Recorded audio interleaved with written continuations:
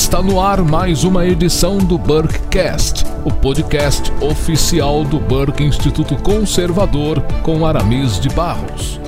Queridos amigos conservadores de todo o Brasil, recebam as minhas cordiais saudações e as boas-vindas para a 35ª edição do Burkecast, o podcast oficial do Burke Instituto. Eu me chamo Aramis de Barros e transmito desde Navegantes, do coração dessa maravilhosa riviera localizada no litoral norte de Santa Catarina. O Burkecast é o seu bate-papo semanal na companhia sempre de um convidado conservador que vai tratar de temas ligados à política, história, religião, cultura, filosofia, cosmovisão, geopolítica, globalismo e nova ordem mundial, entre outros assuntos. O Burkecast é um oferecimento do Burke Instituto, a plataforma EAD que oferece a você cursos importantes para a sua preparação visando a sua carreira conservadora. Não se esqueça de se inscrever no canal do Burke Instituto no YouTube e fique atento também às últimas novidades, aos cursos, às entrevistas e às mais recentes postagens que o Burke Instituto traz para você. Além de mandar um abraço aos nossos queridos amigos que nos seguem pelo YouTube, pelo SoundCloud, pelo Spotify, pelo Google Podcast e pelo Anchor, eu quero também aqui deixar um abraço aos nossos queridos que nos acompanham pela web rádio conservadora Shockwave, toda quinta-feira às 16 horas. E aos amigos da Shockwave que têm apreciado as entrevistas do Burkecast, fica a dica para acessarem os episódios mais antigos do nosso programa, que se encontram disponíveis no YouTube. Muito bem, o nosso convidado dessa edição do Burkecast é bacharel em Direito pela Universidade Mackenzie e promotor de Justiça no Estado de São Paulo. É pós-graduado em Direito Processual Penal pela Escola Paulista da Magistratura. É coautor da obra O Tribunal do Júri na Visão do Juiz, do Promotor e do Advogado, de 2014, e é também autor do livro lançado em 2020, intitulado Se Eu Cair, Vai Ser Atirando. Nosso convidado é membro do Ministério Público Pró-Sociedade. Então, para conversarmos sobre o tema o Ministério Público Conservadorismo, eu recebo no Burkecast, com muito prazer, o caro doutor Rodrigo Merli.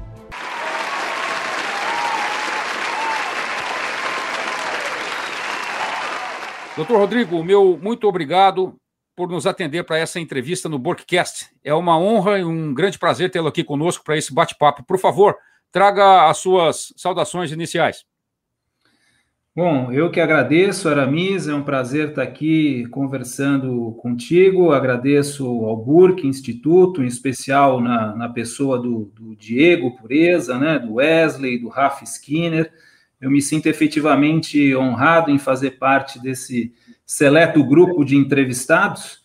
Eu efetivamente não tenho a cultura e o conhecimento daqueles que por aqui já passaram, mas eu sempre tento dar a minha contribuição, né? Sempre buscando aí a reflexão, sempre buscando a verdade, por mais que ela possa ser dura ou desagradável para muitos. Eu costumo citar sempre de início uma frase de um pastor evangélico norte-americano chamado John Piper, e ele disse já uma vez que Jesus Cristo se valia de palavras duras para descrever realidades severas, e isso é amor, né? O resto é bajulação. Então eu estou aqui à sua disposição para buscar a verdade, né? Em amor à verdade, sem papas na língua e sem ficar preocupado com o politicamente correto. Muito bem, doutor Rodrigo. Nós agradecemos muito aí a sua disponibilidade. E, doutor, eu quero começar fazendo para o senhor a pergunta que eu já havia feito aqui para o doutor Márcio Schiller, quando ele esteve conosco no ano passado, num dos episódios aqui do Burkecast. E eu gostaria de repetir para o senhor essa pergunta, porque talvez muitos dos nossos ouvintes não tiveram oportunidade de acompanhar aquela entrevista feita com o Dr. Márcio Schiller. Então, essa primeira pergunta é a seguinte: por favor, explique para o nosso público quais são as funções precípuas do Ministério Público. E, ao fazer isso, eu gostaria que o senhor também, se puder, mostrar se há, no caso do Ministério Público brasileiro, alguma característica particular que o distingua dos MPs dos demais países. Por favor. Bom, Aramis, o Ministério Público brasileiro, né, atualmente, ele tem muitas atribuições e muitas funções, né? Eu costumo dizer, inclusive, o seguinte, que o legislador constituinte e o legislador ordinário, ao que parece, quando eles não têm ideia para quem atribuir uma determinada função, eles tendem sempre a colocar no âmbito do Ministério Público. Pelo menos me parece que foi assim por ocasião da promulgação da Constituição de 88. Né? Há quem entenda, inclusive colegas meus de Ministério Público, que isso seja bom, né? Porque isso prestigiaria a instituição e que ela ganharia mais espaço. De fato, se você for olhar por esse ponto de vista, pode até ser verdade, mas eu já, no entanto, eu penso um pouquinho diferente. Eu creio naquela máxima de que o Estado, né, e os seus órgãos, eles deveriam interferir o mínimo possível na vida do cidadão, atuando, assim, somente naquelas áreas estritamente essenciais, o que já é uma ideia conservadora, né? Essa história, essa ideia de um Estado grande, de instituições grandes, inchadas, interventoras, provedoras, né? Definitivamente isso daí não é a minha praia. Para mim, o Estado ele devia ser o menor possível e devia existir apenas e tão somente para premiar os bons e punir os maus, né? Essa, para mim, é a ideia original de Estado, inclusive sob a perspectiva bíblica, né? Se tanto, eu creio que o Estado, suas instituições, seus órgãos, eles deveriam providenciar apenas o seguinte, eu costumo dizer, né? Saúde, educação básica, segurança pública e administração de justiça. No entanto, não é isso que a gente vê no Brasil, e com o Ministério Público também, né, não é diferente. Se a gente for se ater estritamente ali aos termos da Constituição, no artigo 127, a Constituição vai dizer que a função do Ministério Público é defender a ordem jurídica, o regime democrático e os direitos sociais e individuais indisponíveis. Até aí, tudo bem, né? O problema é que existe também na Constituição um outro dispositivo, logo mais adiante, que é o 129, que diz que compete ao Ministério Público também exercer outras funções que lhe forem conferidas por lei, desde que compatíveis com a sua finalidade. E aí o leque se expande, né? Chegando ao ponto, até mesmo atualmente, de pessoas e até de colegas interpretarem essa disposição constitucional como uma autorização para o Ministério Público se imiscuir em toda e qualquer situação. E eu costumo sempre citar um exemplo que eu considero pitoresco, né, e que o Ministério Público brasileiro, inclusive, vem se intrometendo, vamos dizer assim, os órgãos públicos e as instituições públicas quererem agora até mesmo decidir, por exemplo, o que os nossos filhos podem ou não comer na escola, né? Sob essa pecha de defesa do direito da saúde, aos interesses das crianças, dos adolescentes, eles querem proibir até mesmo determinados alimentos, por exemplo, na escola, que serão servidos na merenda, enfim. E aí eu faço aquela pergunta, né? Existe algo mais comunista do que isso?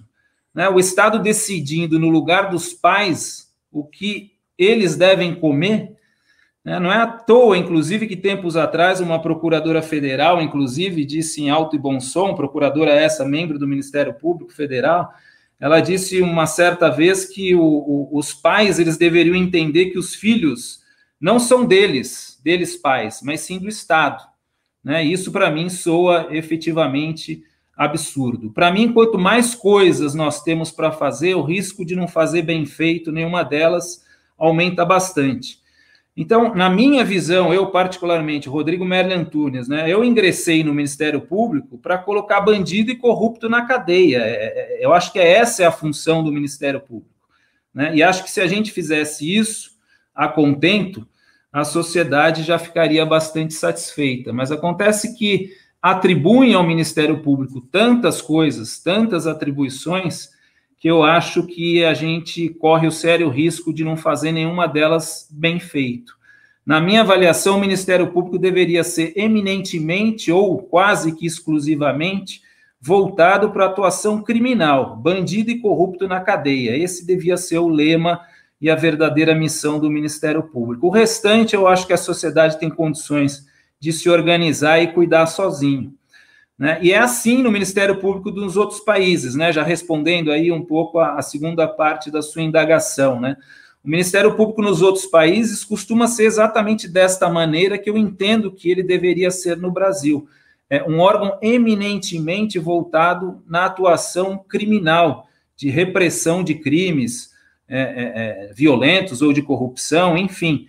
É assim, este é o perfil do Ministério Público nos outros países, na maioria dos outros países. Agora, aqui no Ministério Público brasileiro, são tantas e tantas atribuições que chega a dar margem até mesmo de se imiscuir com política pública, né? Hoje em dia, por exemplo, tem prefeito que não consegue governar se não tiver uma autorização, um aval, ainda que informal, do promotor de justiça. Mas eu acho que a gente tem que lembrar que nós, promotores e juízes, nós não fomos eleitos pelo povo, né? A nossa função é aplicar a lei. Essa história de Ministério Público agente de transformação social, eu definitivamente não concordo e não encampo. Eu respeito, obviamente, a opinião dos demais, inclusive de colegas, mas eu acho que a atuação do MP deveria ser eminentemente criminal e pautada estritamente na lei que já existe. Essa é a minha opinião, assim como eu respeito a dos outros. Eu espero que a turma do politicamente correto, né, do MP mais progressista, também venha a me respeitar em relação à minha opinião. Perfeitamente, doutor Rodrigo. Como nós vamos ver aí mais adiante no nosso bate-papo, quando o Ministério Público extrapola suas atribuições, eu acho que o que começa a correr risco aí são as liberdades fundamentais do cidadão, né?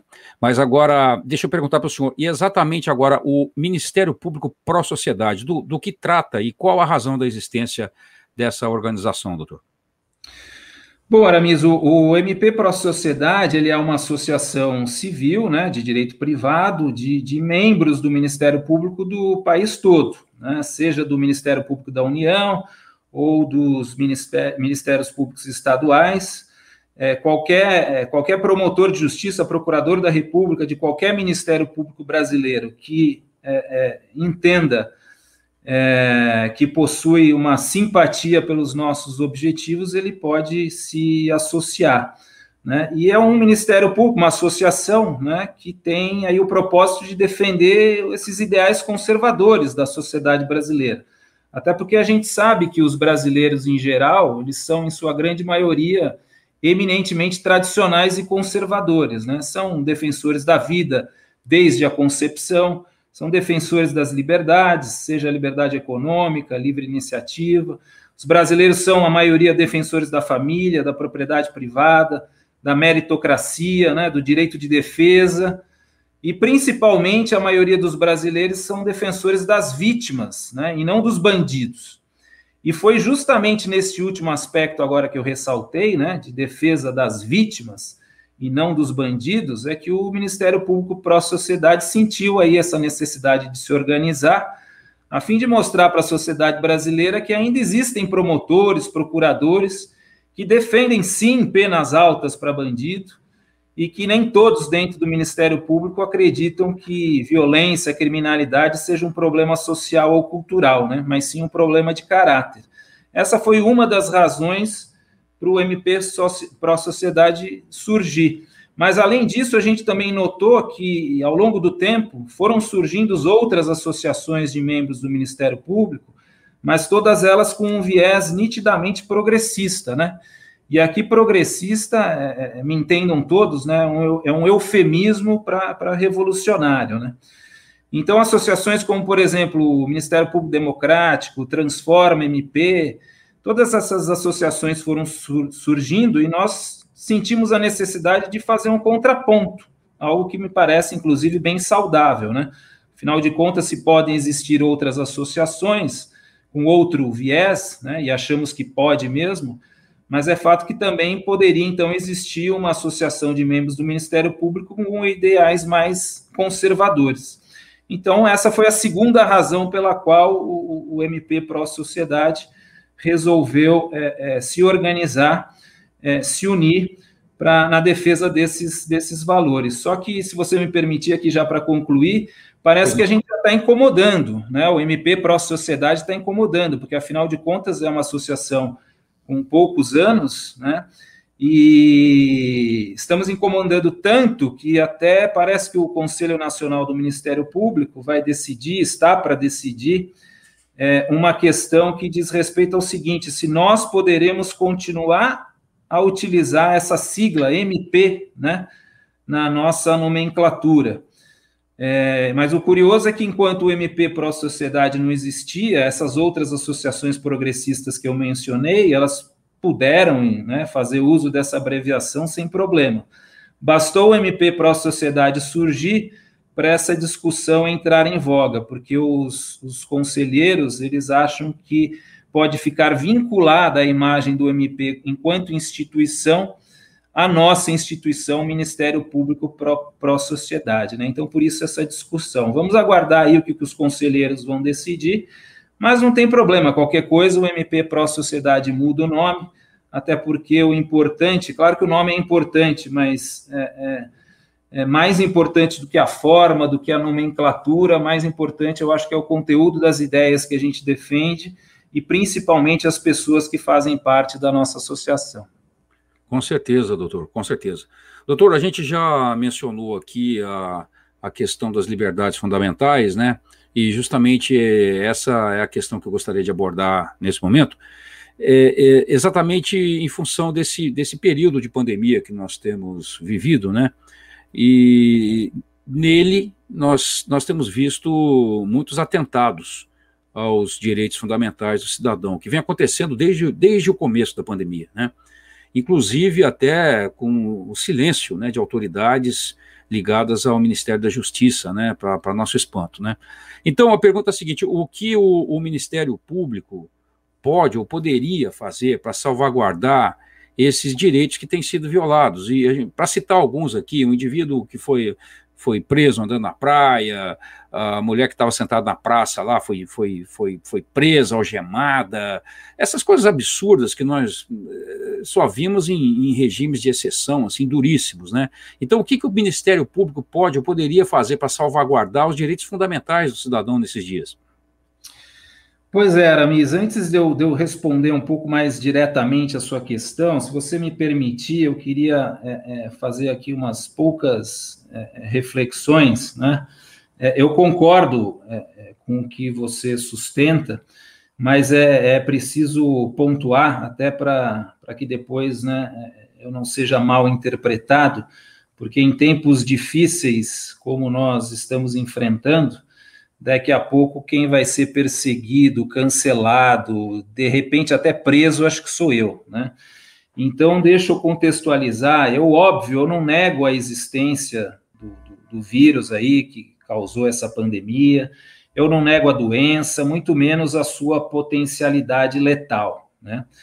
Mas é fato que, como você mesmo disse, muitos direitos individuais indisponíveis, é bom que se frise, foram mesmo violados nesse tempo e sem qualquer fundamento de validade na Constituição, né? Eu não vou nem aqui discutir, entrar no mérito da eficácia da maior parte dessas medidas, até porque os ouvintes já devem estar cansados de ouvir os argumentos tanto de um lado como de outro, e também até por força aqui do meu perfil mais conservador, os ouvintes já devem ter percebido, né, o que eu penso a respeito. Aliás, sobre esse assunto, Aramis, se você me permite, o assunto da pandemia, eu gostaria de recomendar a leitura aí para os nossos ouvintes de um livro recente, publicado pelo Dr. Alessandro Loyola, médico. O livro chama Covid-19, a Fraudemia. O livro é simplesmente fantástico e eu concordo com o autor em praticamente tudo que ele aborda ali, né? E ele efetivamente demonstra que, na verdade, a pandemia foi mais um pandemônio, que, aliás, foi também o título de uma das suas últimas entrevistas, né? Acho que exatamente. Com com o jornalista, né? E ele diz exatamente isso. Ele critica várias dessas medidas, como eu também critico, mas ainda que elas fossem eficazes, seria de bom tom, pelo menos, que para a implementação delas fossem observados os regramentos constitucionais, né? A gente pode até ser contra uma medida, mas se uma autoridade pública toma essa medida de acordo com a lei, a gente só pode, na verdade, reclamar, né? Mas tem que obedecer. Agora, o problema é que essas medidas, muitas dessas medidas, foram, como já dito, né, implementadas por intermédio de abusos que não encontram nenhum respaldo na nossa Constituição. E eu chamo especialmente a atenção, principalmente para o direito de ir e vir, né, e o direito de reunião.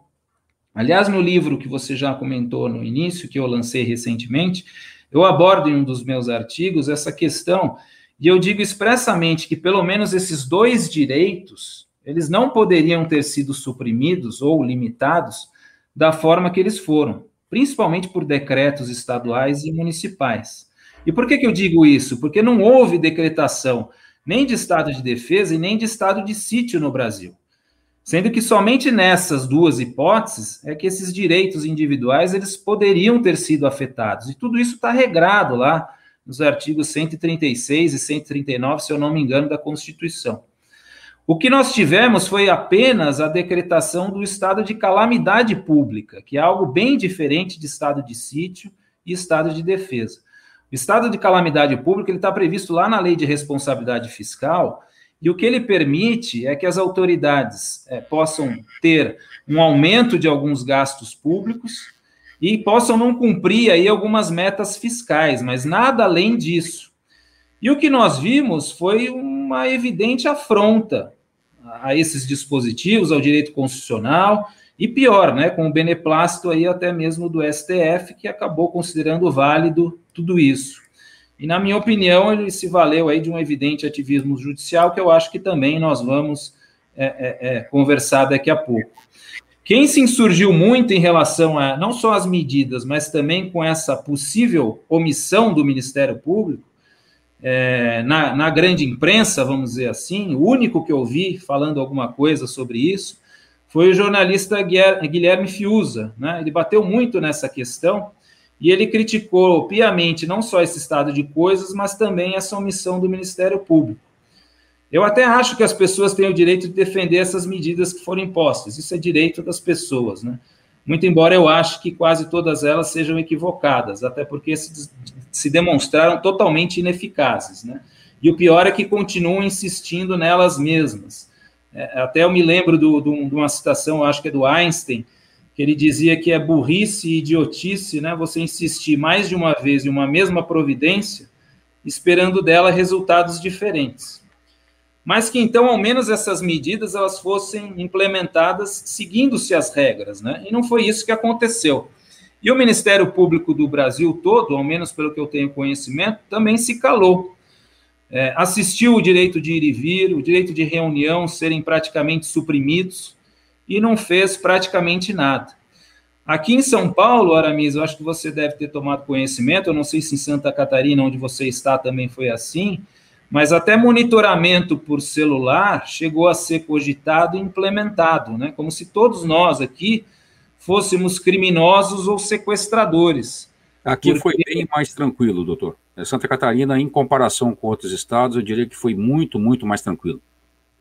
Que bom, mas aqui nós fomos até monitorados pelo celular para ver se as regras aí de lockdown, de quarentena, estavam sendo observadas.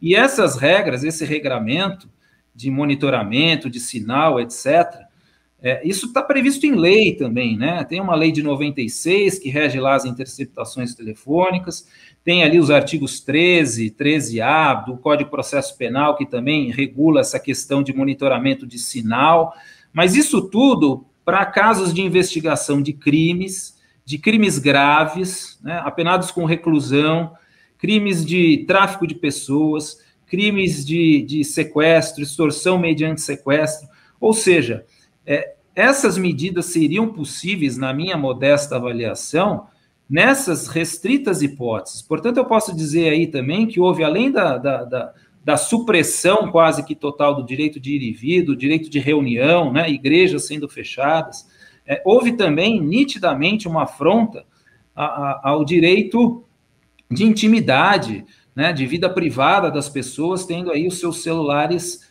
monitorados e o poder estatal, né, a autoridade, o Estado, descobrindo até mesmo onde é que você anda.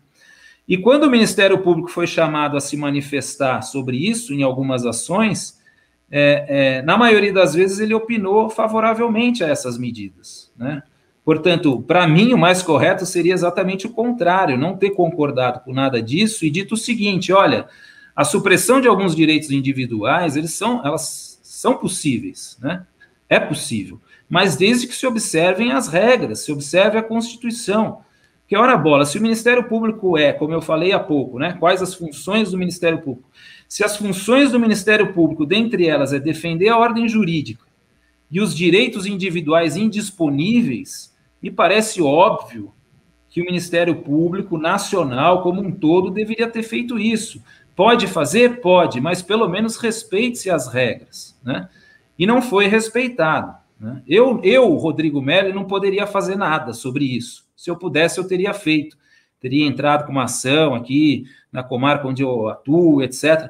Mas a minha atribuição é estritamente na área criminal e na área do tribunal do júri, né? Eu só lido com crimes dolosos contra a vida, homicídio, instigação ao suicídio, infanticídio e aborto. Essa é a minha atribuição. Mas eu assisti muitos colegas, não só de São Paulo, mas de outros estados, que teriam atribuição nessa área, que poderiam fazer alguma coisa, mas não fizeram. E, em grande parte, o que eles fizeram? Eles rezaram a cartilha do politicamente correto, rezaram a cartilha do hashtag Fica em Casa e apoiaram as decisões aí da maioria dos prefeitos e governadores, né? E quando o MP atuou de alguma forma, Aramis, foi justamente para fazer prevalecer essas medidas draconianas e não o contrário. Se você fizer uma rápida pesquisa aí das ações intentadas pelo Ministério Público durante a pandemia, você vai descobrir que quando o MP intentou ações na Justiça, não foi para fazer prevalecer o direito de ir e vir, o direito de reunião, né? Porque não estavam autorizados a mexer nesses direitos, mas sim ajuizou ações exatamente no sentido contrário, inverso, para fechar comércio, para fechar igreja, né? E os poucos prefeitos aí que tentaram uma reabertura gradual, diferente aí do que era preceituado pelo governo do Estado, de acordo ali com as suas realidades locais, eles acabaram enfrentando aí a fúria de parte do Ministério Público para que não promovessem isso. Ou seja, grande parte do Ministério Público ignorou as peculiaridades locais dos municípios, que na minha avaliação é uma ofensa até ao princípio federativo, ignorou também as regras específicas aí para que haja restrição aos direitos de locomoção e de reunião, e no final das contas acabou muitas vezes, ao invés de proteger o direito individual indisponível do cidadão, fez exatamente o contrário. Quem falou muito sobre isso também, quem reclamou, além do jornalista que eu já citei, foi o prefeito aqui de São José dos Campos, interior de São Paulo, e ele defendia exatamente isso. A minha situação no meu município é diferente da do restante de outras áreas do Estado, né? Então, por que eu não posso ter uma abertura gradual e etc., observando-se aí até o respeito ao princípio federativo? Mas ele também tentou fazer isso, não conseguiu, o Ministério Público foi contrário, ajuizou ações contra ele, ameaçou da prática de crime, da prática de ato de improbidade administrativa, e aí o prefeito teve que, obviamente, acatar aí as recomendações tanto do Ministério Público quanto do governador. Enfim, eu vejo assim, Aramis, que infelizmente eu acho que não tem muito para onde correr atualmente, até porque mesmo que o MP entrasse com essas ações, é fato que por força aí da nossa cadeia recursal, fatalmente isso daí acabaria no Supremo. E o Supremo já disse como é que ele interpreta essas questões aí relacionadas à pandemia, né? então interpreta do jeito que eles acham mais interessante. Aliás, o próprio ministro Barroso, uma vez, ele próprio disse isso, não sou nem eu que estou dizendo, hein? Ele disse uma vez o seguinte, que a nossa Constituição, ela faz e ela pode quase tudo. Ela só não traz a pessoa amada em 3 dias, o resto ela faz tudo. E quando ele disse isso, pasmem, né? Ele estava dizendo isso em tom de crítica, foi lá em 2013, quando ele foi indicado para assumir o Supremo.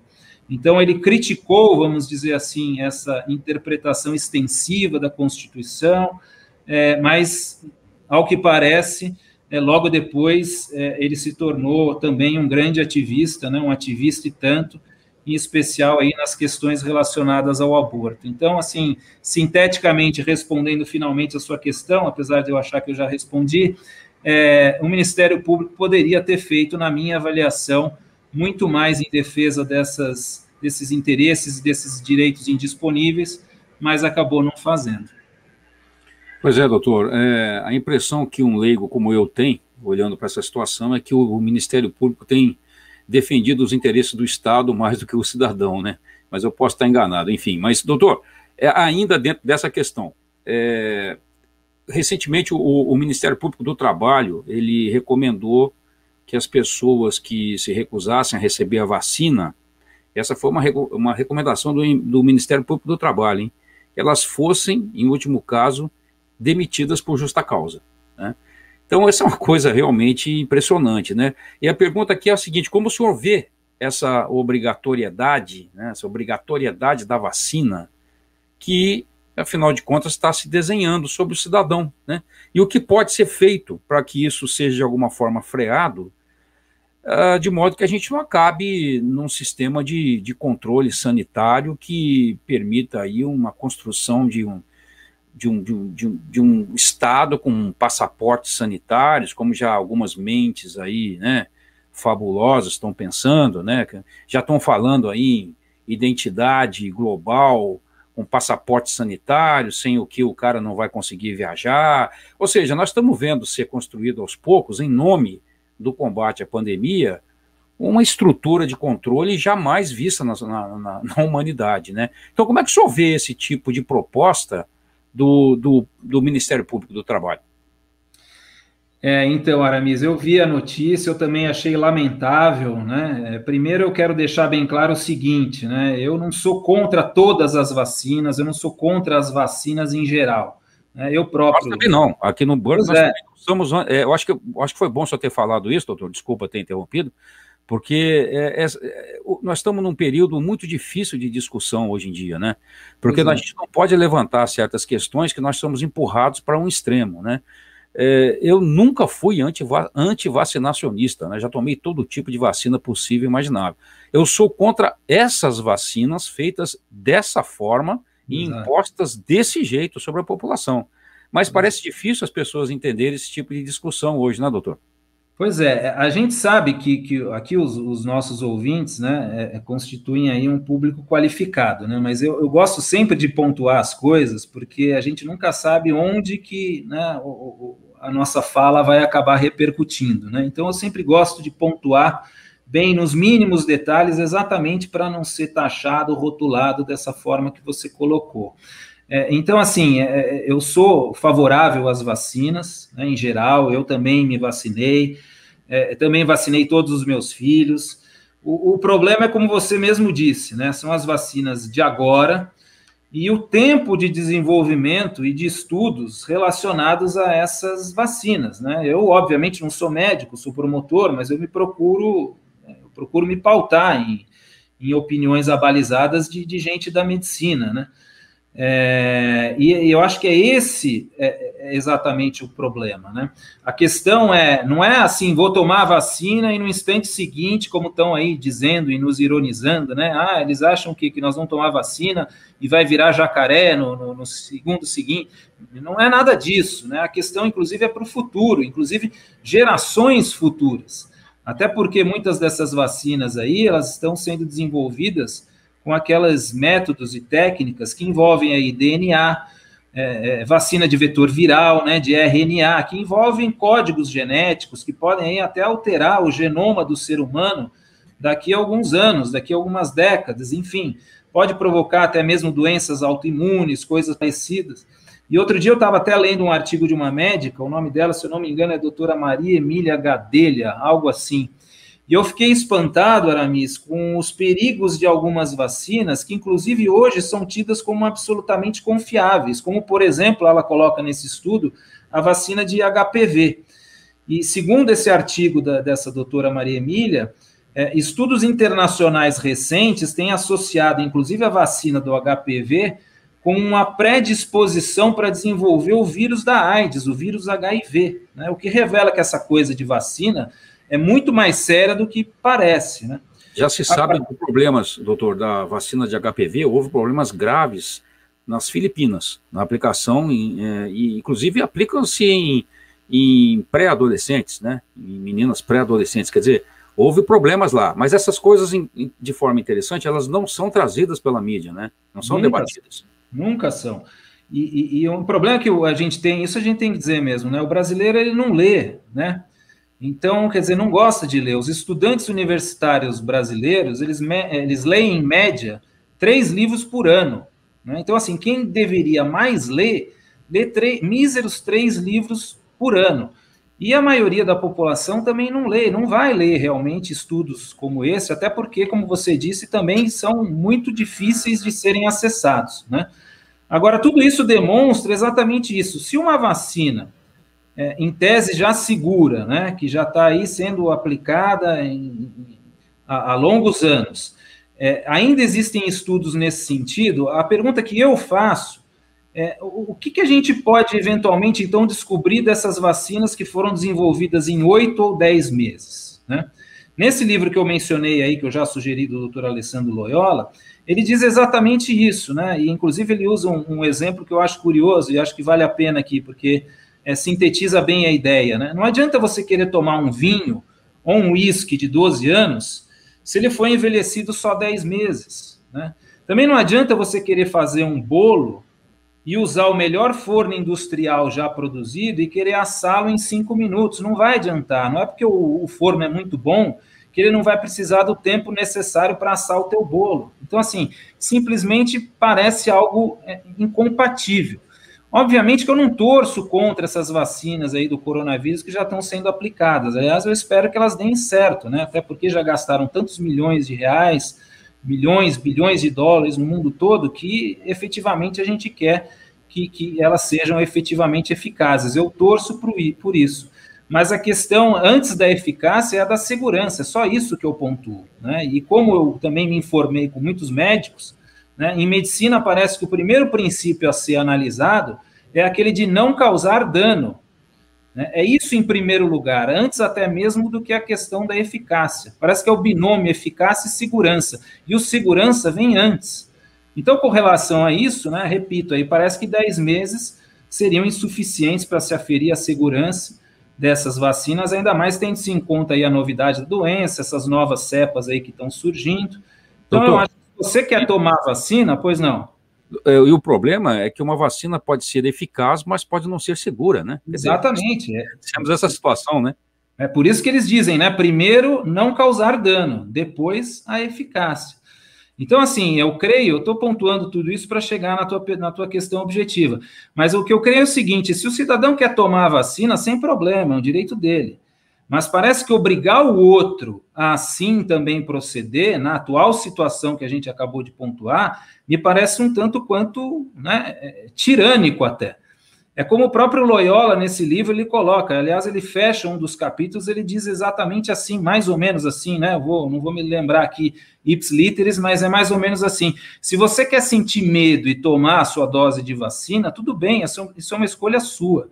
Mas exigir que o outro se sinta aterrorizado e que seja obrigado também, pelo medo do outro, né, a tomar essa vacina, isso aí já configura sintoma de tirania, com tendência até a uma psicopatia. E pessoas com esse tipo de prepotência não deveriam nem tomar vacinas, não deveriam ser vacinadas, deveriam ser tratadas do seu transtorno mental. É mais ou menos isso que o Loyola coloca no livro dele. Até porque se a pessoa que quer tomar a vacina já vai estar protegida, por que ela precisa obrigar o outro a também tomar? Eu, sinceramente, não entendo, né? Se algum médico puder me dar essa explicação, eu ficaria muito grato. Mas indo aí mais propriamente para a sua pergunta, o fato é que o STF, aí nós sabemos, já se manifestou no finalzinho do ano passado, que a vacinação compulsória, vamos dizer, não à força, né? Aquela que você pega o cidadão à força e pica o sujeito, isso aí não, né? Mas admitiu a imposição de consequências para aqueles que não vierem a se vacinar, o que na verdade é o mesmo, né? Se eu vou ser privado dos meus direitos civis por não tomar a vacina, por óbvio, então ela é obrigatória, né? Facultativa é outra coisa. Por exemplo, o voto do cidadão maior de 70 anos ou entre 16 e 18, ele pode votar, mas se ele não votar, não tem consequência alguma. Agora, se vai ter uma consequência, uma punição, então a vacina é obrigatória. O Supremo está dizendo que as vacinas do coronavírus podem sim ser obrigatórias, mesmo agora, com pouquíssimos meses de estudos em relação a todas elas. O que a gente pode fazer nesse caso? Por exemplo, se eu fosse ameaçado, né, por uma demissão aí por justa causa, por não tomar a vacina, eu, em princípio, eu invocaria um dispositivo que tem lá no Código Civil, é o artigo 15, que diz o seguinte, mais ou menos, que ninguém pode ser constrangido a se submeter, com risco de vida, a um tratamento médico ou uma intervenção cirúrgica. Né? Eu não sou obrigado a me submeter a um tratamento, vamos dizer, duvidoso, ninguém pode me obrigar a isso. O problema é que, para você se socorrer disso, para você se valer disso, obviamente você vai ter que judicializar essa questão, né? Então, chega lá o seu empregador te ameaçando de mandar embora, você tem que fazer o quê? Você tem que entrar na justiça. O problema é que a justiça tem várias etapas recursais e vai acabar chegando no Supremo.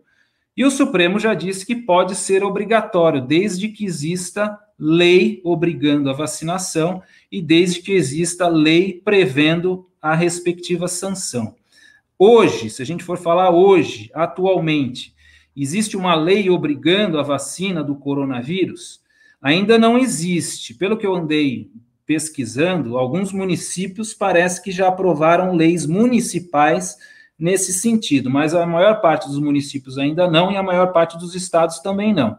E no âmbito federal, também não existe lei federal tornando obrigatória essa vacina. As vacinas obrigatórias em âmbito federal, elas estão previstas numa lei lá de 75, que agora não vou me lembrar o número, mas essa lei diz que compete ao Ministério da Saúde definir as vacinas obrigatórias.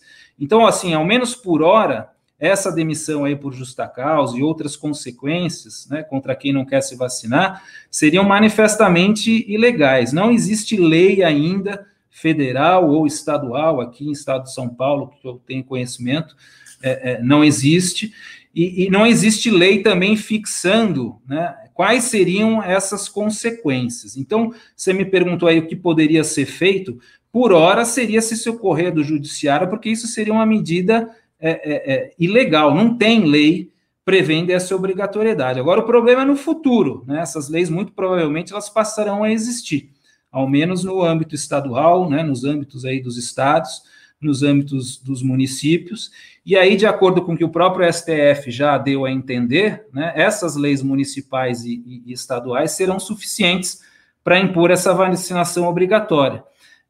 Eu tenho assistido o nosso presidente dizer que não vai ser obrigatória, porque a lei que rege isso é essa lei federal que eu acabei de comentar, e o que o Ministério Público o Ministério da Saúde não vai colocar como uma vacina obrigatória.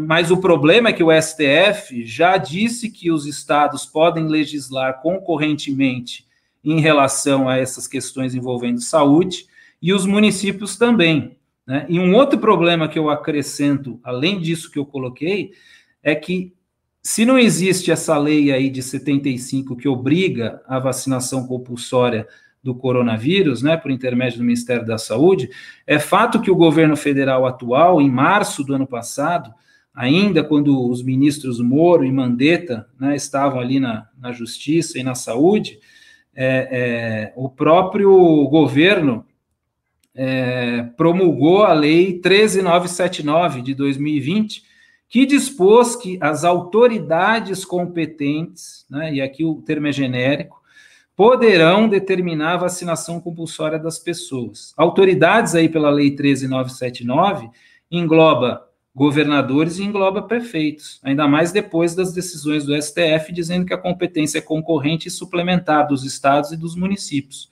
Então a gente precisa também ser verdadeiro e precisa admitir que o nosso próprio presidente acabou sancionando em março passado uma lei que favorece a vacinação obrigatória, mesmo se dizendo contra ela, porque, no fim das contas, essa lei autorizou estados e municípios a proceder dessa forma. E ele fez o mesmo também em relação a uma outra lei, que acho que é de julho de 2020, que é a Lei 14.019, que tornou obrigatório aí o uso de máscaras em locais públicos, né? Mesmo também ele se dizendo contrário a obrigatoriedade disso, e mesmo existindo mais ou menos aqui uns 10 milhões de estudos internacionais, no sentido de que essas máscaras não fazem a menor diferença, né? Então eu vejo assim um cenário muito preocupante, acredito que por hora ainda dá para se livrar dessa ameaça, né? Inclusive aí do caso específico de ser demitido por justa causa, porque não existe lei ainda tornando obrigatória a vacinação do Covid, e também não existe lei dispondo quais as consequências, mas é fato que num futuro bem próximo, se essa obrigatoriedade e essas sanções passarem a constar de leis, seja federal, estaduais ou municipais, sinceramente, eu não sei se eu já posso afirmar o mesmo. Eu vejo pela frente aí tempos sombrios, viu, Aramis? Eu concordo, doutor. Para ser sincero, eu acredito que se as coisas continuarem como estão agora, nesse momento, eu acho que resta muito pouca dúvida de que nós seremos levados a uma situação de confronto realmente muito séria, né? E eu costumo dizer, doutor, que o que o STF decidiu com respeito às vacinas é o seguinte: elas não serão colocadas à moda coturna no pescoço, sabe? Elas vão ser colocadas à moda de um garrote de seda, né? Uhum. Coturno no pescoço é aquela obrigatoriedade, né, explícita. O garrote de seda é aquele aperto que vem aos poucos, né? De Exato. forma que a pessoa acaba não tendo muita opção e essa é uma forma de controle sutil e muito efetiva, porque é o sapo cozido na água fervente que vai aumentando de temperatura aos poucos, né? Então, me parece que essa tem sido a estratégia de engenharia social que tem sido usada, né? Agora, doutor, vamos deixar um pouquinho de lado o tema da pandemia e vamos abordar um outro cenário aqui. Recentemente, o portal G1, ele trouxe a seguinte notícia, abre aspas aqui: a ação pede que o STF se manifeste sobre operações policiais no Rio de Janeiro, fecha aspas. E essa aqui é uma matéria que foi colocada no ar no dia 14 agora, de fevereiro. E essa matéria, ela, curiosamente, começa dizendo o seguinte, ela diz que, abre aspas, Defensoria Pública, Partido Socialista Brasileiro e mais 14 entidades protocolaram a ação na sexta-feira, dia 12. Instituições citam, e aí eles próprios colocando aspas, o retorno da rotina de chacinas e mortes de crianças, fecha aspas, no Rio de Janeiro. Então, veja só, dentre essas entidades que protocolaram a tal ação, estão, vejam só, Educação e Cidadania de Afrodescendentes Carentes, a Educafro, Justiça Global, Conectas Direitos Humanos, Instituto de Estudos da Religião, ou ICER, Coletivo Fala Acari, Coletivo Papo Reto, Instituto Alana, Movimento Negro Unificado. Então, a gente percebe aqui que são organizações ou de direita, ou desculpa, de esquerda, ou de extrema esquerda, ou globalistas, ou de ligação globalista. Então, como o senhor vê, doutor, essa mobilização que está se tornando cada vez mais rotineira de partidos de esquerda e de organizações não governamentais que são, em última análise, financiadas por globalistas, com a cumplicidade de órgãos como a Defensoria Pública do Rio de Janeiro, em direção à corte mais alta do país, para fomentar ações de cunho revolucionário, que são contrários, muitas delas, aos interesses da população em geral. Como é que o senhor vê isso? Aramis, eu vejo com muita preocupação, aliás, essa essa decisão aí do Supremo com relação a essas operações policiais nas favelas do Rio de Janeiro, eu acho que é um dos exemplos mais clássicos, mais extremos daquilo que a gente denomina, né, de ativismo judicial, né? E como você bem disse, é uma forma de que as pautas revolucionárias sejam atendidas não por intermédio daquilo que seria o curso normal e legal da coisa, né? Por exemplo, discutir estas ideias no parlamento, né? Na Câmara, no Senado, enfim, quem deve, ou junto ao próprio Poder Executivo, né? Porque quem legisla é o Legislativo, pelo menos deveria ser assim, e quem define políticas públicas é o Executivo, pelo menos deveria ser assim. No Rio de Janeiro ficou muito bem claro, né, muito embora depois o governador tenha aí, ao que tudo indica, se revelado também um traidor da população, mas é fato que os eleitores fluminenses, né, do estado do Rio de Janeiro, eles fizeram uma opção por uma política pública de enfrentamento ao crime organizado. E este era o discurso da campanha, né, do candidato que acabou logrando aí ser o vitorioso. Então, é preciso, você pode até discordar desta política pública de enfrentamento, mas as pessoas precisam ter a noção de que quem ganhou as eleições foi o candidato que teve um outro discurso. E a maioria da população do estado do Rio de Janeiro elegeu determinado governador e elegem outros governadores, prefeitos, sei lá, presidentes, por conta das suas pautas. Então, assim, eu vejo como um desrespeito à vontade popular quando vem o judiciário e se imiscui, né, se intromete nessas questões que não lhe dizem respeito. Isso exatamente é o ativismo judicial. Então, esses movimentos, como você colocou aí, muitos deles revolucionários, globalistas, marxistas, o fato é que eles perderam a eleição. Só que eles não admitem isso. Então, eles tentam, por vias transversas, e aí através do Poder Judiciário, que não a pauta da maioria seja acolhida, mas sim a pauta deles. Eu costumo fazer uma diferenciação que muitas vezes parece ironia, mas eu falo sério. Uma coisa são desejos, outra coisa são direitos, né? E essas pessoas aí ditas progressistas, elas encaram os seus desejos como verdadeiros direitos. E o direito dos outros, ela encara como abuso. Então, elas buscam, mediante um determinado poder, que elas sabem que ali elas vão ter uma resposta na linha ideológica que elas querem, né? E aí ingressam no judiciário para que as políticas públicas das minorias que sejam atendidas e não a política pública da maioria que elegeu aquele governador. Eu faço uma simples pergunta para reflexão de todos que estão nos ouvindo. A Secretaria de Segurança Pública do Estado do Rio de Janeiro ou de qualquer outro estado brasileiro, ela é órgão de qual poder?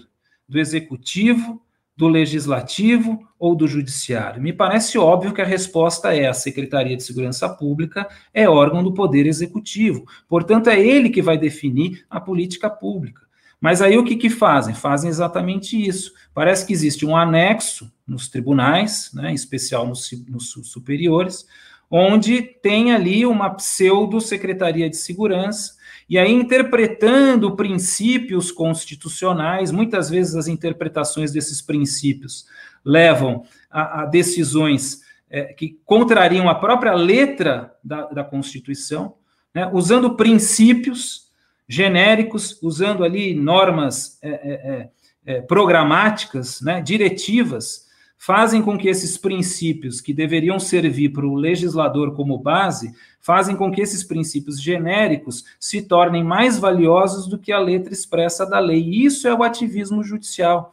Isso é a teoria crítica, vamos dizer assim, da escola de Frankfurt, aplicada no âmbito do direito, né? Quando os progressistas acham que o direito é algo burguês, que é algo opressor, né, que a letra fria da lei é algo que não atende aos desejos deles, então eles acham que precisa existir lá um juiz e um promotor revolucionário que vai interpretar a Constituição de uma determinada maneira, ou seja, vai fazer uma ginástica jurídica ali, para, no final das contas, decidir, não como a maioria da população quer, mas sim da forma como essa nova classe revolucionária deseja, que são as minorias, né? Nós sabemos, você muito bem sabe, a partir do momento em que o proletariado, né, industrial não aderiu à revolução, precisaram reinventar toda a doutrina lá de Marx inicial, passaram aí para o marxismo cultural,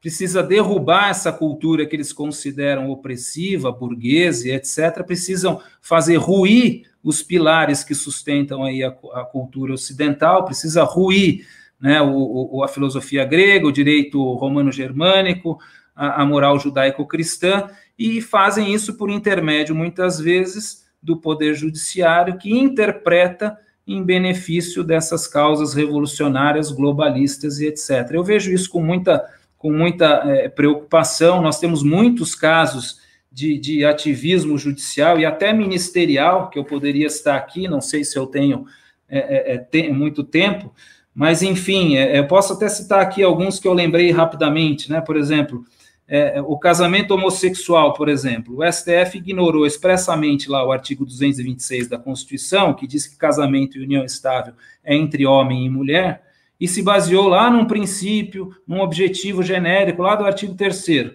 né, que não pode haver nenhuma forma de discriminação, etc. e tal.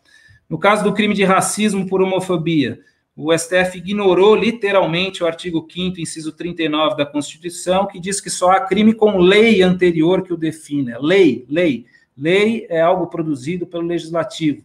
Não, o Supremo foi lá e passou a dizer que ele pode criar lei no caso de omissão do Legislativo. No caso da pandemia, que nós mencionamos agora há pouco, né, ignoraram literalmente os artigos lá que regulamentam as exceções ao direito de ir e vir, ao direito de reunião, ignoraram lá os artigos do estado de sítio, do estado de defesa, e com base no genérico direito à saúde do artigo 196, fizeram o que fizeram. No caso das alíquotas do imposto de importação de armas de fogo, esse é outro exemplo clássico, né, que o ministro Fachin suspendeu a redução das alíquotas de importação para adquirir arma de fogo. Passaram por cima lá dos artigos 153 e seguintes da Constituição, que dizem que é a União, que é o presidente que define isso, mas não, com base ali no direito à vida, né, como se realmente mais armas, mais crimes, quando a gente sabe que é exatamente o contrário, né, quanto mais armas, menos crimes. Está aí o John Lott Jr., que não me deixa mentir, aliás, basta ler as suas obras, não só essa, como também aquela guerra contra as armas, também o preconceito contra as armas. Então, veja, eles se valem dessas normas diretivas, princípios, para revogar textos expressos da Constituição. E isso é feito por intermédio dessas ONGs, né, que nós sabemos muito bem quem que financia isso, tudo com este objetivo, fazer ruir a cultura ocidental, criar caos, né, criar caos social. Acho que a ideia básica para os nossos ouvintes é essa. Como é que você transfere mais poder para o Estado, seja o Estado aqui, nacional, seja organismos internacionais globalistas? Criando caos social. Quanto mais caos social para essa gente, melhor. Porque o cidadão, nós, réis mortais, né, nós vamos chegar a um momento que nós vamos fazer de tudo para que a gente tenha um pouquinho de paz. E aí o Estado ou o organismo internacional vira para a gente e fala o seguinte: tá bom, você quer paz, você não aguenta mais isso, você não aguenta mais a desmoralização da sociedade, a desestabilização da sociedade, você não aguenta mais esse momento de crise. Então é o seguinte, me dá mais um pouquinho dos seus direitos individuais, que em troca eu te dou segurança. Só que o Estado e os organismos internacionais nunca vão dar isso para a gente. O que eles querem é só isso, controlar todos nós, cada vez mais com que nós venhamos a ceder as nossas liberdades, os nossos direitos individuais, para que eles possam ter poder. Né? Então, por isso que fomentar a criminalidade, né, fomentar a bandidolatria, que eu vi aqui que na semana passada você entrevistou o Léo Giardin, né? E a questão da pandemia, tudo isso resulta em quê? Criar medo na população. Se a população ficar amedrontada com a criminalidade, se a população ficar amedrontada por uma catástrofe, se ela ficar amedrontada por uma pandemia, a consequência lógica é esta: nós, em busca de paz, vamos ceder todos os nossos direitos para que o Estado ou um organismo qualquer, leia-se aqui muitas vezes a OMS, Unesco, a ONU, etc., né, nessa perspectiva de que elas nos deem segurança, nos deem tranquilidade. Mas, na verdade, eles nunca dão, e é exatamente essa a estratégia. Perfeitamente, excelente, doutor. Doutor Rodrigo, nós temos aqui escassos minutos aqui para terminarmos o nosso programa, e eu queria pedir para o senhor o favor de falar um pouco sobre o seu recente livro, intitulado Se Eu Cair, Será Atirando. E gostaria que o senhor explicasse aos nossos ouvintes como eles podem adquirir o livro. E, aproveitando a deixa, eu vou pedir que o senhor também fale um pouco sobre o curso que o senhor vai, em breve, ministrar no Burke Instituto. Por favor. Então, Aramis, o meu livro ele foi lançado em outubro do ano passado, né? Graças a Deus, aí, segundo informação da editora, já estamos aí quase que esgotando a edição, estamos nos últimos exemplares. O livro é esse que você mencionou, Se Eu Cair, Vai Ser Atirando. Tem muita gente que se espanta, né? Nossa, que absurdo, mas que título é esse? Quem adquiriu o livro, quem lê ali logo nas primeiras páginas, quem lê a apresentação do livro, vai entender o que eu estou querendo dizer, né? Não é nenhum livro que estimule a violência, não é nada disso. Significa apenas o seguinte: diante desses tempos difíceis aí que nós estamos vivendo, né, você remar contra a corrente faz com que você seja perseguido, rotulado, etiquetado, cancelado, né? Temos visto aí o que tem acontecido com muitos conservadores, né, jornalistas, etc., até autoridades, até presidentes da República, né, todos cancelados por falarem contrariamente ao politicamente correto, né? E eu sou uma dessas pessoas, né? Então, por isso o nome do livro, né? É bem provável que eu venha a cair, é bem provável que eu venha, sei lá, eventualmente até sucumbir, é bem provável que eu venha a ser perseguido, punido e etc.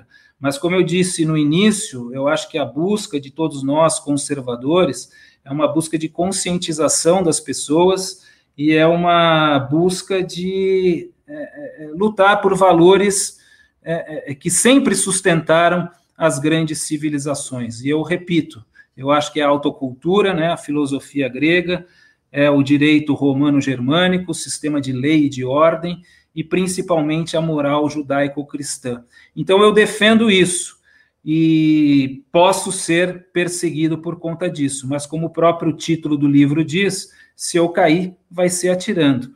E esse livro pode ser encontrado aí no site da própria editora, que é a editora Lumen Juris, pode ser também adquirido no site da Amazon, né? Eu acho que são aí os dois canais mais fáceis aí para adquirir esse livro, que é um livro bem modesto, numa linguagem bem coloquial, tá? É uma coletânea de artigos que foram publicados aí nos últimos anos em alguns jornais, em alguns sites. Eu fiz uma coletânea, reuni tudo, e a editora Lumen Juris se interessou e publicou.